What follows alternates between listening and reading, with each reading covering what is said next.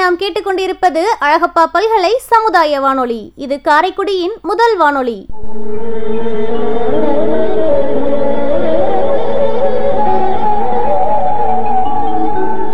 கோடி கொடுத்த கொடைஞன்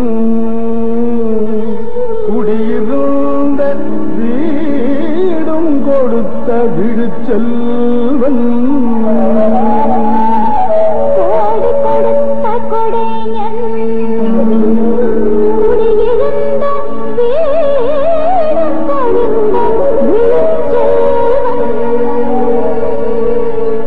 தேடியும் அள்ளி கொடுத்த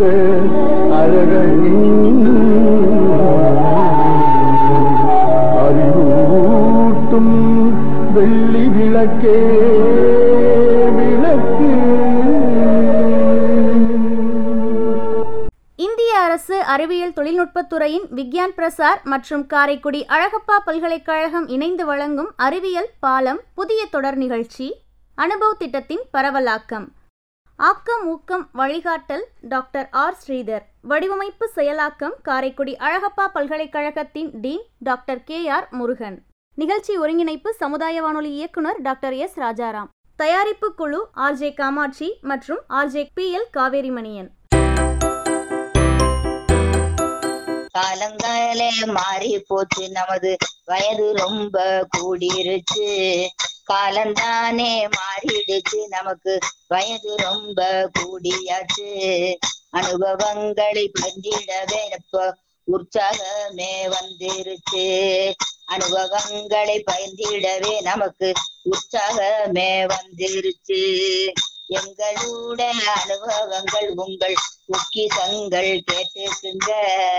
எங்களோட அனுபவங்கள் உங்கள் பொக்கிஷங்கள் கேட்டுக்குங்க. கேளுங்கள் நீங்க தினந்த இந்த முதியோரின் பேச்சையுமே. கேளுங்கள் நீங்க தினந்த இந்த முதியோரின் பேச்சினையே. வாருங்கள் எல்லோருமே நல்லா கொண்டாடுவோம் வாருங்களே. முதியோரின் காலந்தானே நாம பேசலாமே பயிரலாமே. பேசலாமே பயிரலாமே நல்ல அனுபவம் தானே வந்த. காலம் ரொம்ப மாறி போச்சு, நம்ம வயது ரொம்ப கூடியாச்சு. காலம் ரொம்ப மாறி போச்சு, நமக்கு வயது ரொம்ப கூடியாச்சு. அனுபவங்களை பகிர்ந்திடவே இப்ப உற்சாகமே உண்டாச்சு. அனுபவங்களை பகிர்ந்திடவே நமக்கு உற்சாகமே உண்டாச்சு. தானே நாளே லாலிலாலோ போடு லாலிலாலோ லாலாலோ லாலிலாலோ லாலிலாலோ லாலிலாலோ போடு லாலிலாலோ லாலாலிலோ லாலிலாலோ லாலிலாலோ போடு லாலிலேலோ லாலிலேலோ. அறிவியல், ஆரோக்கியம் மற்றும் அன்றாட வாழ்வில் அனைத்து விஷயங்களையும் மூத்த குடிமக்களுக்கான இந்த அனுபவ நிகழ்ச்சியில் கேட்டு ரசிப்போம் வாருங்கள். இந்த பாடலை பாடியவர் நாட்டுப்புற பாடகி திருமதி தமயந்தி சண்முகம் அம்மா அவர்கள்.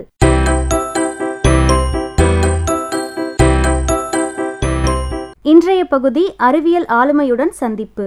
சிறப்பு விருந்தினர் காரைக்குடி அழகப்பா பல்கலைக்கழக பதிவாளர் டாக்டர் C சேகர் அவர்களுடன் நேர்காணல்.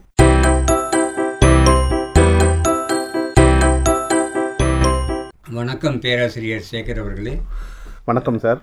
நேயர்களுக்கு பேராசிரியர் சேகர் அவர்களை அறிமுகப்படுத்துவதென்றால் இந்த அறிவியல் ஆளுமை என்ற நிகழ்ச்சியிலே அவரை அறிமுகப்படுத்துவதிலே மிக பெருமை அடைகின்றேன். அவர் இந்திய அளவிலே, இந்திய துணைக்கண்டத்து அளவிலே ஒரு பல்கலைக்கழகத்திலே முதலாக பயோசென்சர், பயோ எலக்ட்ரானிக்ஸ் என்ற துறை ஒன்றை ஆரம்பித்து அதனுடைய துறை தலைவராக விளங்குகின்றார். சிறந்த விஞ்ஞானியாக விளங்கும் இவர் நம்முடன் இணைந்திருப்பதிலே நாம் பெருமை அடைகின்றோம். வணக்கம் பேராசிரியர் சேகர் அவர்களே. உங்களுக்கு அறிவியல் படிக்கணும், பொறியியல் இருக்குது, மருத்துவம் இருக்குது, அறிவியல் இருக்குது, ஆன்மீகம் இருக்குது, இவ்வளோ துறைகள் இருக்கும் பொழுது அறிவியலை நீங்கள் ஏன் தேர்ந்தெடுத்தீர்கள்? உங்களுடைய இளமை காலத்தை பற்றி கொஞ்சம் சொன்னால் நன்றாக இருக்கும். அழகப்பா பல்கலை சமுதாய வானொலி நேயர்களுக்கு வணக்கம். இந்திய அரசின் அறிவியல் தொழில்நுட்பத்துறையும் விஞ்ஞான் பிரசார் மற்றும் காரைக்குடி அழகப்பா பல்கலைக்கழகம் இணைந்து வழங்கும் அனுபவம் நிகழ்ச்சியில் கலந்து கொள்வதில் மிக்க மகிழ்ச்சி அடைகிறேன். உங்களுடைய இளமை கால அனுபவங்களை சொல்லுங்கள் சார். நான் பிறந்தது கிருஷ்ணகிரி மாவட்டம், இன்றைய கிருஷ்ணகிரி மாவட்டத்தில் உள்ள செட்டிப்பள்ளி எனும் ஒரு சிறிய கிராமம். கிராமத்தில் பிறந்து வளர்ந்ததுனாலோ என்னவோ ஆரம்ப காலகட்டத்தில் இருந்து இயற்கையின் மீது எனக்கு ஒரு அதீத ஆர்வம் இருந்தது என்றுதான் சொல்ல வேண்டும். கிட்டத்தட்ட 3 கிலோமீட்டர் எங்கள் கிராமத்திலிருந்து உயர்நிலைப் பள்ளிக்கு நடந்து செல்ல வேண்டும். மாலையிலும் நடந்து வருவோம். வழிநெடுக தாவரங்கள், விலங்குகள், ஆறுகள், சின்ன சின்ன மலைகள், குன்றுகள், இந்த பாதைகளை எல்லாம் கடந்து செல்லும்போது இயற்கையின் அதிசயத்தை கண்டு உண்மையிலேயே மகிழ்ந்திருக்கிறோம், அனுபவித்திருக்கிறோம். அதன் தாக்கமாக இருக்கலாம் என்று நான் அறிவியல் துறையை தேர்ந்தெடுத்ததற்குரிய காரணமும் அதுவும் ஒன்றாக, அதனுடைய தாக்கமும் ஒன்றாக இருக்கும் என்று நினைக்கிறேன். +2 வரை, அதாவது பள்ளி படிப்பை எலத்துகிரி தூய அந்தோணியார் மேல்நிலைப் பள்ளியில் படித்து முடித்துவிட்டு தூய நெஞ்சு கல்லூரி திருப்பத்தூர், வடார்காடு மாவட்டத்தில் இருக்கிற திருப்பத்தூரில் உள்ள தூய நெஞ்சு கல்லூரியில் இயற்பியல் துறையில் படித்தேன். இயற்பியல் துறையில் நன்றாக படித்ததன் பொருட்டு எனக்கு சென்னை பச்சையப்பன் கல்லூரியில் மேல்நிலை படிப்பு, அதாவது post graduate PG MSc physics படிக்கிற வாய்ப்பு கிடைத்தது. அங்கே படிக்கிற காலத்தில் என்னுடைய ப்ராஜெக்ட், அதாவது எம்எஸ்சி ப்ராஜெக்ட் பண்ணும்போது நல்ல ப்ராஜெக்ட் பண்ணதுனால என்னோடய ஆசிரியர் தொடர்ந்து ஆராய்ச்சி செய்வதற்கு விருப்பமா, பிஹெச்டி படிப்பதற்கு விருப்பமா என்று கேட்டார். நானும் உடனடியாக ஏற்றுக்கொண்டேன். அந்த நேரத்தில் நடந்த ஸ்லட் போன்ற தகுதி தேர்வுகளை எல்லாம் முடித்து அண்ணா பல்கலைக்கழகத்தில் பிஹெச்டி பயில்வதற்காக சேர்ந்தேன். அங்கு பேராசிரியர் ராமசாமி அவர்கள், அழகப்பா பல்கலைக்கழகத்துடைய முன்னாள் துணைவேந்தர் பேராசிரியர், அன்றைய காலகட்டத்தில் இயக்குநராக இருந்தார். ஆராய்ச்சி படிப்பில் சேர்ந்த உடனேயே எங்களுக்கு இதுதான் உங்களுடைய ஆராய்ச்சி தலைப்பு, இதில் நீங்கள் செய்ய வேண்டும் என்றெல்லாம் சொல்ல மாட்டார்கள், சொல்லவில்லை. எனக்கு கிட்டத்தட்ட 6 மாதம் அவகாசம் அளித்து நிறைய படியுங்கள், இன்றைய தேவை என்ன, அதற்கு தகுந்த மாதிரி உங்களுடைய ஆராய்ச்சி தலைப்பை, ஆராய்ச்சி துறையை தேர்ந்தெடுத்து சொல்லுங்கள், அதற்கடுத்து உங்களுடைய குறிப்பிட்ட தலைப்பை நான் சொல்கிறேன், அதற்குரிய வசதி வாய்ப்புகளை உருவாக்கி கொடுக்கிறோம், நீங்கள் ஆராய்ச்சி தொடரலாம் என்று சொன்னார்கள். நானும் கிட்டத்தட்ட 6 மாதம் தொடர்ந்து லிட்ரேச்சர் சர்வே என்றப்படுகின்ற அன்றைய காலகட்டத்தில் நடந்து கொண்டிருக்கின்ற இயற்பியல் துறை சம்பந்தப்பட்ட ஆய்வு கட்டுரைகளை எல்லாம் படித்து, அந்த 1990களின் தொடக்கம் அது. அப்போது தான் நேனோ தொழில்நுட்பம், இன்று மிகவும் பிரபலமாக உள்ள நேனோ டெக்னாலஜி, நேனோ தொழில்நுட்பம் வளர்ந்த அல்லது ஆரம்ப காலகட்டம். அந்த துறையை என்னுடைய ஆய்வு படிப்பதற்காக நான் தேர்ந்தெடுத்தேன். அதில் கார்பன் நேனோ டியூப்ஸ், ஃபுல்லரின்ஸ் என்கிற நேனோ மெட்டீரியல், அதாவது நேனோ பொருட்களை ஆய்வகத்தில் உருவாக்கி அதனுடைய பண்புகளை எல்லாம் எல்லாமே புதிது அன்றைய காலகட்டத்தில். நீங்கள் படித்தது இயற்பியல், செய்வது வேதியியல் இல்லையா? அதுதான், அதைத்தான் அடுத்து சொல்ல போகிறேன். நான் எம்எஸ்சி வரை படித்தது இயற்பியல் துறை தான். நான் சேர்ந்தது படிக வளர்ப்பு மையம் எனும் துறை, அண்ணா பல்கலைக்கழகம் சென்னையில் இருந்த கிறிஸ்டல் குரோத் சென்டரில் நான் சேர்ந்தேன். அங்கு பெரும்பாலான ஆய்வுகள் இன்டர்டிசிப்ளினரி, பல துறைகளை உள்ளடக்கிய இன்டர்டிசிப்ளினரி ரிசர்ச் ஆய்வுகள் தான் நடந்து கொண்டிருக்கின்றன. அதைத்தான் நானும் கூறினேன். நான் என்ன துறையில் நான் ஆய்வு செய்ய வேண்டும் என்பதை தீர்மானிக்கிற பொறுப்பை எனக்கே அளித்தார் என்னுடைய பேராசிரியர் ராமசாமி அவர்கள்.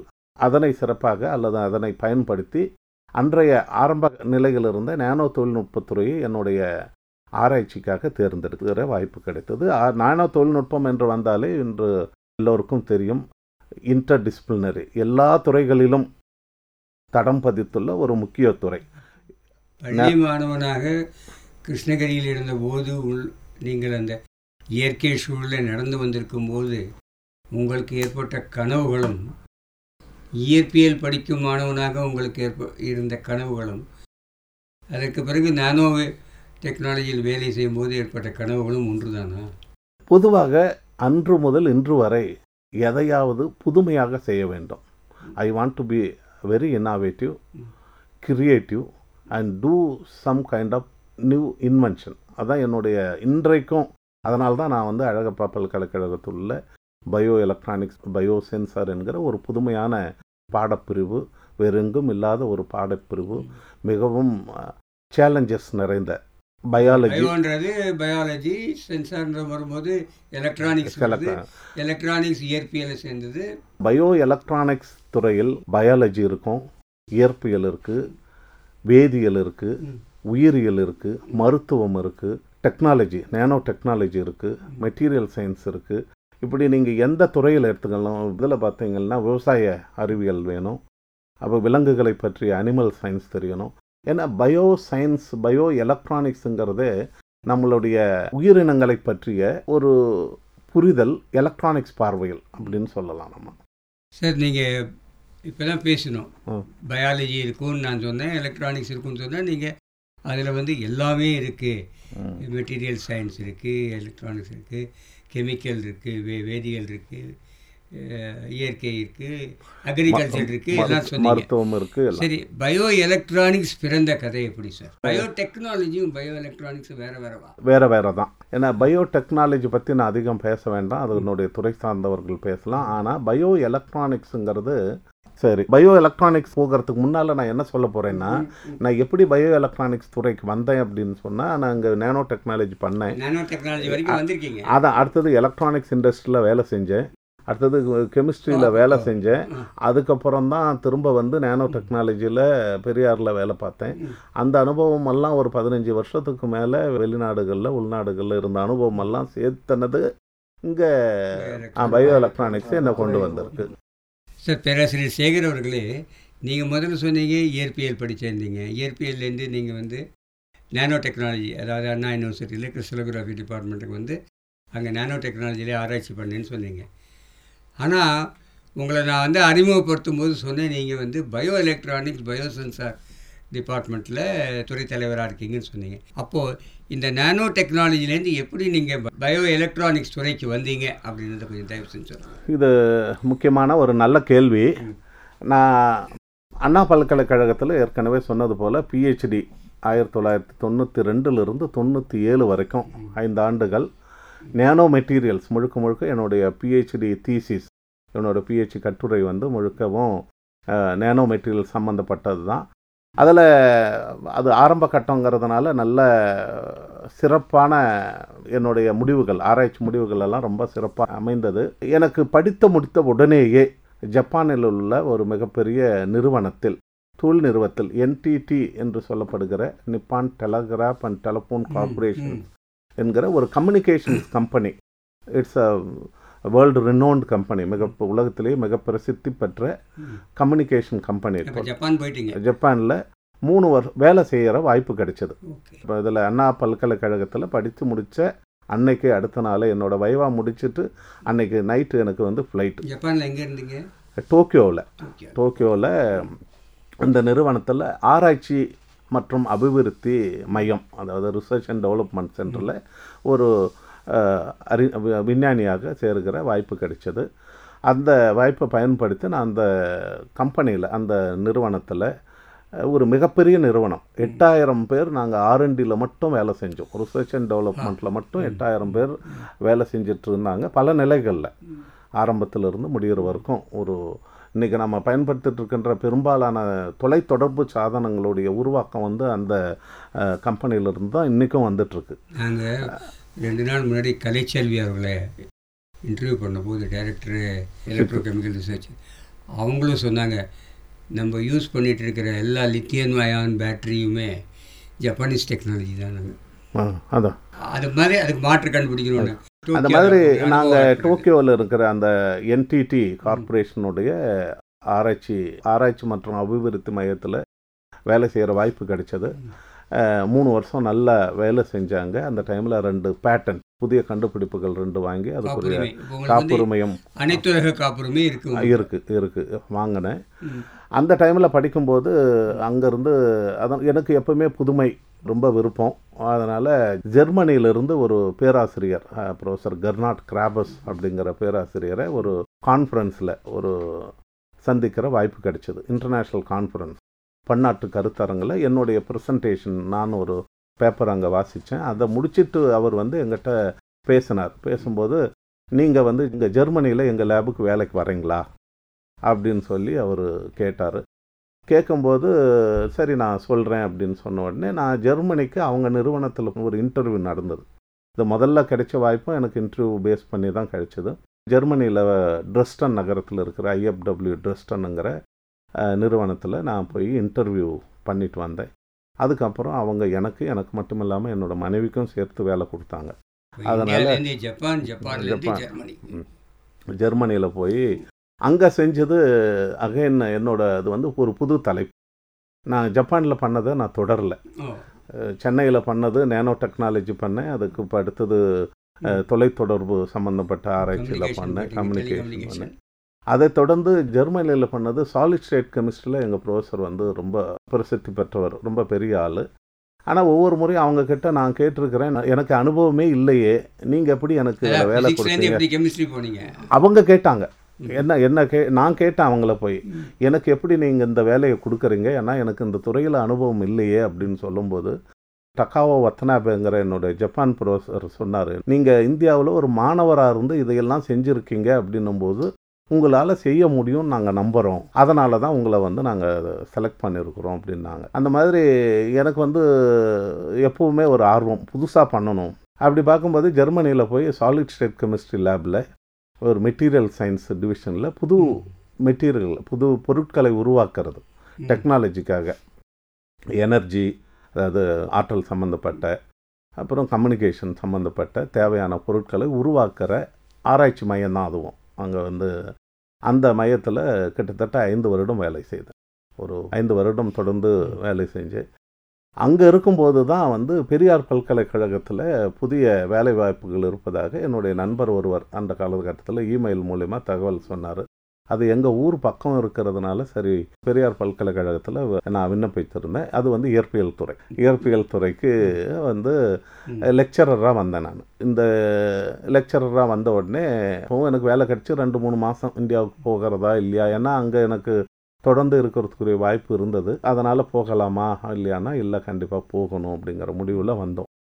இங்கே வந்து ஃபிசிக்ஸில் தான் ஜாயின் பண்ணேன் லெக்சரராக. 1 வருஷம் போனது அப்படியே. அதுக்கு அடுத்தது அங்கே நம்ம புதுசாக எதுவும் பண்ணணும் அப்படின்னு சொல்லிட்டு நேனோ தொழில்நுட்பத்துறை, நேனோ டெக்னாலஜி சென்டர் அங்கே உருவாக்குறதுக்கு ஒரு ப்ரொப்போசல் சப்மிட் பண்ணேன்.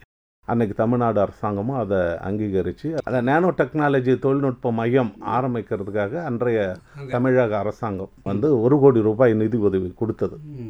பல்கலைக்கழகத்துக்கு நிதி கொடுத்து டாக்டர் கலைஞர் அவர்கள் முதலமைச்சர் 2008-09 அந்த வருடங்களில் எனக்கு 1 கோடி ரூபாய் கொடுத்தாங்க. அதை வச்சு நாங்கள் அங்கே ஆரம்பித்து அது செயல்படுத்துறதுல அதுக்குள்ளே அரசாங்கம் மாறிடுச்சு. சில இது இருந்தது, ஆனால் ஆரம்பிச்சிட்டோம். நான் வந்து அதே நேரத்தில் அங்கே வந்து எனர்ஜி கன்சர்வேஷன், அதாவது எப்படி மின்சாரத்தை சிக்கனமாக பயன்படுத்தணும், எப்படி புது ஆற்றல் உருவாக்கம், அதாவது அதில் எனக்கு அதுக்கு ஒரு மையம் ஆரம்பித்தோம். அதுக்கும் நான் தான் பொறுப்பாளராக இருந்தேன். ரினியூவபிள் எனர்ஜி ரிசர்ச் சென்டர்னு சொல்லி.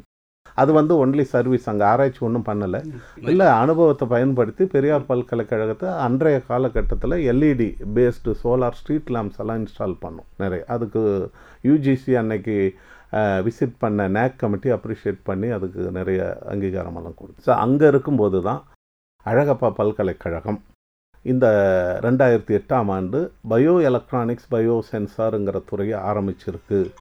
அதுக்கு 2 முறை விளம்பரம் போட்டிருக்காங்க, அதை பற்றி எனக்கு தெரியலை.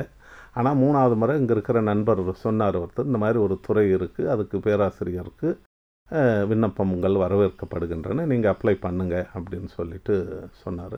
முதல் இதிலேயே எனக்கு வாய்ப்பு கிடைச்சது 2010